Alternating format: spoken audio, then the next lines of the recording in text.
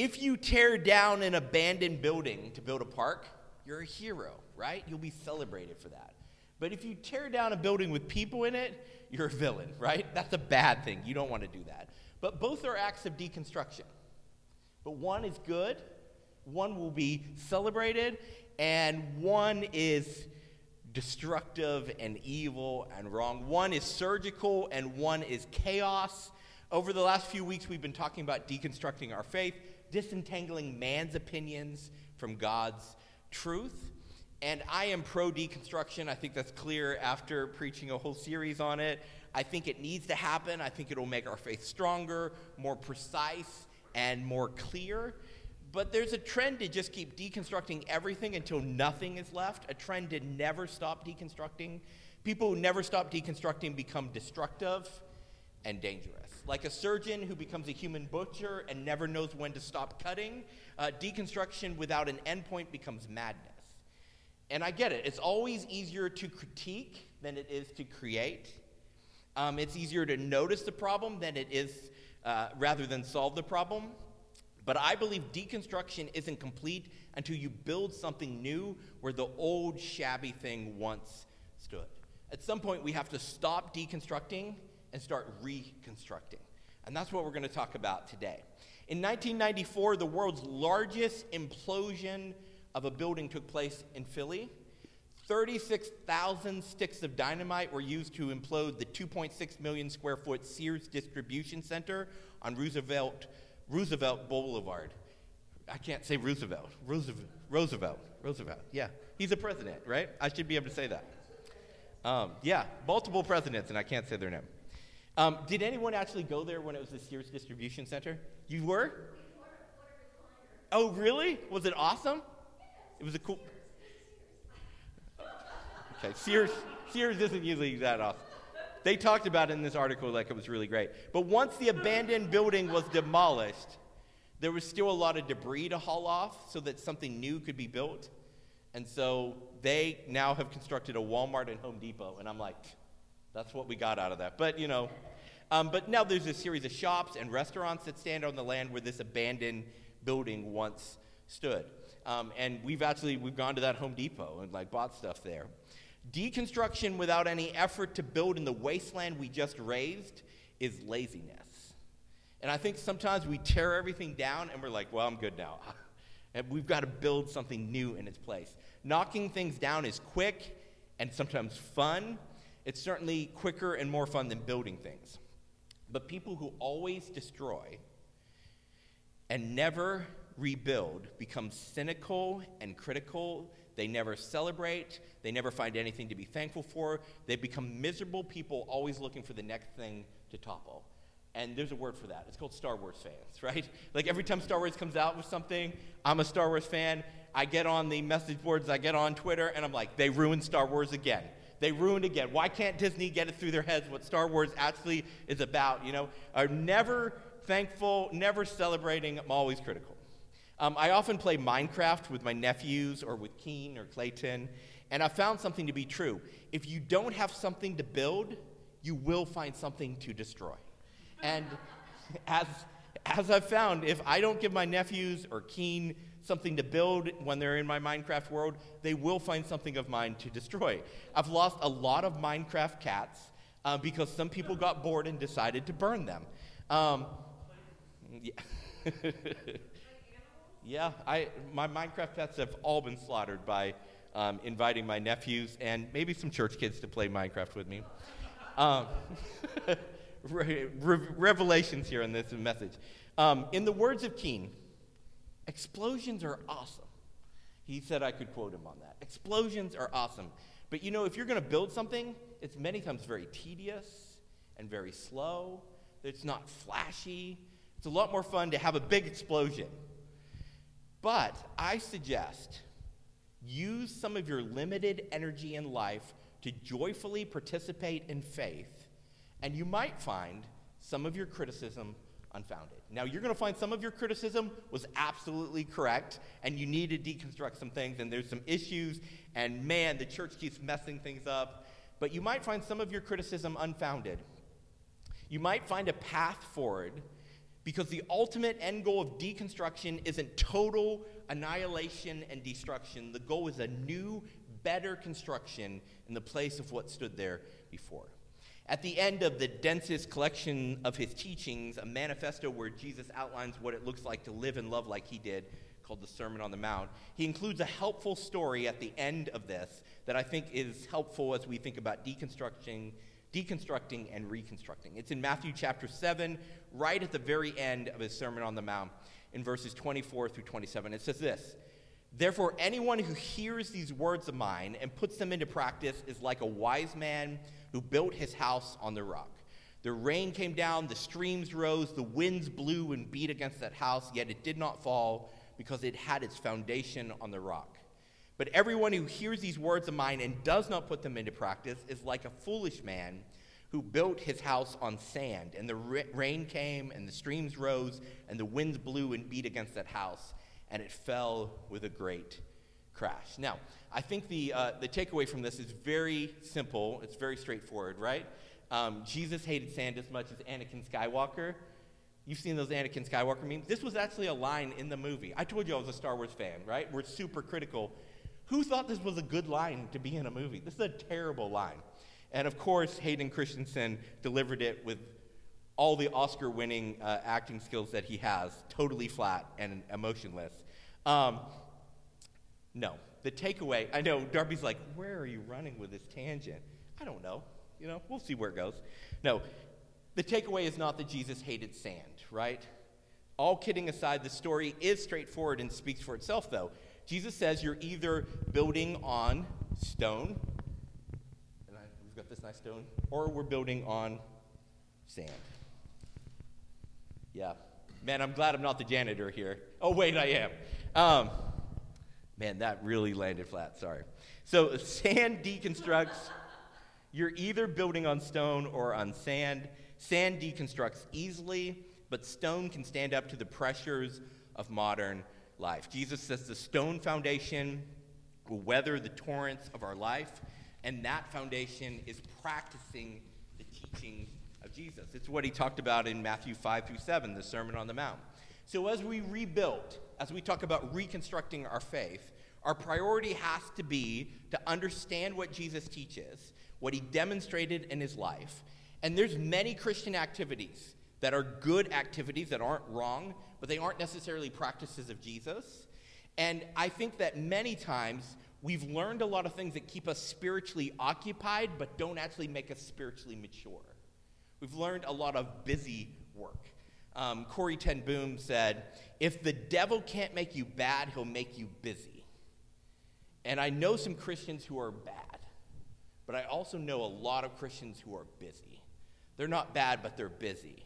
Our modern churches in many ways are designed to keep us busy with religious duties instead of training us how to practice the teachings of Jesus. Our human tendency is going to be, after deconstructing, sift through the rubble and start to rebuild a new sandcastle, rebuild the same thing we had or something equally as bad with the same materials that we had before. We're going to pick up the sand that collapsed so easily and think, I'll build an even better sandcastle with this next time. And we forget that the tide's going to keep coming in and keep knocking it down. If we build with the same unstable building blocks, even if the outside facade looks completely different, we'll have the same stability issues. And what I see is a lot of people who deconstruct Christianity replace a multitude of unnecessary Christian busyness with a multitude of unnecessary busyness from other religions. They're just rebuilding the same thing, or they're rebuilding something new out of the same weak material. Instead of going to church, they'll go to the gym, or instead of reading their Bible, they'll read spiritual self-help books. One theologian dryly noted that America has deconstructed their Christianity and replaced it with a new faith. And he says you can see this everywhere. It's a faith that they now follow with a fiercer zeal than they ever followed Christianity. The new religion of America is politics, and people have deconstructed their faith and built a new sand altar out of their political parties. And we see that in all layers of our society right now. The new religion of America is politics. As we reconstruct, though, what I suggest is we build on Jesus, we We build on the teachings of Jesus, on the practices of Jesus. Here's something that I've been trying to do the last few years. If I'm not confident that Jesus would say it, I try not to say it. If I'm not confident that Jesus would teach it or be about it, I'm trying to hold those positions looser. I'm trying to be loud about the things Jesus was loud about and quiet about the things that he was quiet about. Jesus says, building on his teachings in Matthew 5-7, the Sermon on the Mount, he says this is a firm foundation for your life. Most of my early Christian foundation was not based on the Sermon on the Mount. It was based on the Reformation. And the Reformation did a lot of good things. It's the byproduct of the Enlightenment. It encouraged us to get back to the Bible and move away from the tradition. I think it was a deconstruction, and it was good. But also the Reformation was all concerned about making sure people weren't Catholic. And that's really not been my number one issue, right? Like, I don't need to be convinced to not be Catholic because I wasn't raised that way. I wasn't around it. But because so many churches have emphasized teachings of the Reformation that were more interested in making sure you weren't Catholic, what I found was I wasn't often taught about how to practice the teachings of Jesus. Jesus said building on his teachings means practicing them, not just agreeing with them, not just believing them, but actually doing them. What I find is a lot of times in church, we've learned to say, I believe that, but then we don't do it. You know, it would be like saying, I believe I need to go on a diet or I'm going to die, but I continue to eat really, really poorly. Do I really believe it? You know, like, you don't believe it until you actually practice it. So first, let me say, deconstructing is long, emotionally tiring, exhausting work. Give yourself some time to rest before you rebuild. It's not an instant thing. It took time to deconstruct. It will take even longer to rebuild. Be sure that every piece you build with is stone and not sand. You don't have to rush to rebuild, but you do have to rebuild at some point. Because if you don't, what you're going to find is you start sorting through the sand and you start rebuilding. If you don't rebuild intentionally with stone, you'll start unintentionally rebuilding with sand. Now, it might feel impossible or insurmountable at times to rebuild, but in the words of that ancient theologian, Bob the Builder, can we fix it? Yes, we can. Right? Man, the jokes are terrible this week. Jesus, after all, is the one who said, hey, side note, by the way, have anyone seen the new Bob the Builder? I looked up this because this was the Bob the Builder that I knew and remembered. The new one's CG, and he's like this Hulk. Like, he's like super massive and buff, and he doesn't look, it's just scary. You should look it up. Anyways, Jesus, after all, is the one who said, and this is in Matthew 11:28-30, are you tired, worn out? Are you burned out on religion? Come to me, get away with me, and you'll recover your life. I'll show you how to take a real rest. Walk with me, work with me, watch how I do it. Learn the unforced rhythms of grace. I won't lay anything heavy or ill-fitting on you. Keep company with me, and you'll learn to live freely and lightly. When I read that invitation in Matthew 11, I'm like, yes, that's what I want. I am tired and worn out and many times burned out on religion. I want to get away with Jesus, recover my life. I want to watch him and work with him and follow his example. After deconstruction, I think it's really important that we're honest with ourselves, honest with God, and honest with the people who love us best. Sometimes deconstruction means admitting that the ways you were told to know and experience God haven't worked for a long time. I think a lot of times people are told, like, hey, this is a good avenue to encounter God, and they're like, well, everybody else seems to be doing it. It just doesn't work for me. I'll just keep trying it, and maybe one day it'll click. I think that one of the most compelling aspects of Christianity is how it adapts to every culture in the world. Like most religions, when they go to a different culture, they enforce their culture onto different people groups. But Christianity around the world actually adapts to different people groups. The churches I attended when I was in India looked very different than our services, where they met, how they did things. But you know what? Even when they were singing in a different language, I understood their shouts to Jesus and their prayers to Jesus. They were all about Jesus. Even though things looked different and sounded different and were laid out different, they met differently. There are ways of doing church that no one has thought of yet, because Christianity's a big umbrella, and there's ways of implementing the teachings of Jesus and ways of practicing the presence of God that no one has thought of yet. Find the best way for you to be with Jesus, become like Jesus, and do what Jesus did. And so rebuilding after deconstructing may mean like, hey, I'm going to take some different approaches to try to encounter Jesus and be with Jesus and do what Jesus did. For many of us, we were never taught to practice the spiritual disciplines of Jesus. We were taught to agree with Jesus' teachings in our heads, but never to actually move our hands to mimic his behaviors and attitudes and practices. Our churches taught us to memorize facts, but not to adopt the lifestyle of Jesus. And I think many of us have a weak faith because we've never practiced a pattern of silence and solitude, continuous prayer, simplicity, these things that we see Jesus live out and teach in the Gospels. The last few weeks especially, pandemic shifting, war in Ukraine, all the ups and downs of everyday life, I felt this anxiety, this low-grade anxiety like building, simmering inside of me. And I'm like, I'm about to explode. Like, what is this? What's going on? And I realized, oh yeah, my practice of each week turning off my cell phone and practicing a Sabbath rest where I shut down from the internet and I just focus on enjoying what's good about the world, I've let that go. I haven't done that for a while. My things where I would stop each morning and I would pray this little prayer to start my day. I've continued to pray throughout the day, but I haven't started my morning with this prayer that I always prayed when I came into work. I've just kind of let it go. I've got too busy. I've got distracted. My things where I'm like, each week I'm going to try to simplify and get less, and instead of trying to fill the anxious hole inside of me with more stuff, I'm going to give something away and find more contentment with what I have than what I don't. I stopped that. And what I found is I'm still up here talking about the spiritual disciplines of Jesus. I'm still believing in them. I think they're true and they'll make our faith stronger. But the last few weeks I haven't practiced them, and as a result I'm really anxious and I don't know why. But I know when I practice these things, that anxiety goes away. It's so easy to say, man, the spiritual teachings of Jesus sound so good, I'm all for them, and not actually practice them. I think many times the problem isn't that God isn't near or isn't speaking to us.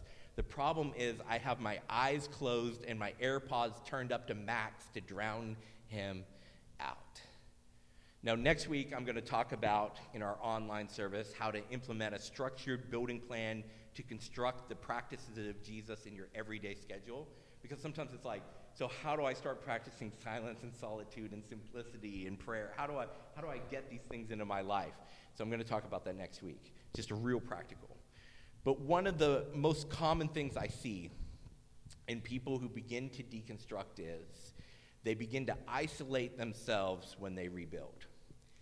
We have a picture up here of the Assumption of Maria Church. It's a beautiful church. It's in Slovenia, and it's on an island. You can only reach it by boat. So it's this beautiful church in the middle of a lake, and it's really hard to get to. It's beautiful but inaccessible, and that's what a lot of us will be tempted to rebuild as we reconstruct after deconstructing. We oftentimes want to make ourselves the ultimate decision maker about what is true and false, what is sand and stone. People who deconstruct their faith often abandon all connections to communities of faith. And being a disciple of Jesus is more than attending a church or attending a service or belonging to a church, but it also isn't less than that. That's a very low starting bar. And if your church is toxic, find another one, but resist the desire to sever yourself from all spiritual community, because we need people who will encourage us to rebuild, and we need to encourage others to disentangle their faith and rebuild with stone as well. Apprenticeship to Jesus, being a disciple, a follower, it's a group project. Because one of the things that Jesus wants us to do is not only live like him, but love like him. And that means being close enough to people to be hurt by them, close enough to accidentally hurt other people, but then have love repair those relationships. And finally, for those of you, maybe you're watching online, maybe you're even sitting here, who you're like, you know what? I've deconstructed so far. I'm walking away from faith completely. Forget Christianity. I'm done with it. You've deconstructed so thoroughly, nothing was left. To you, I want to beg you, I want to implore you, don't give up on Jesus.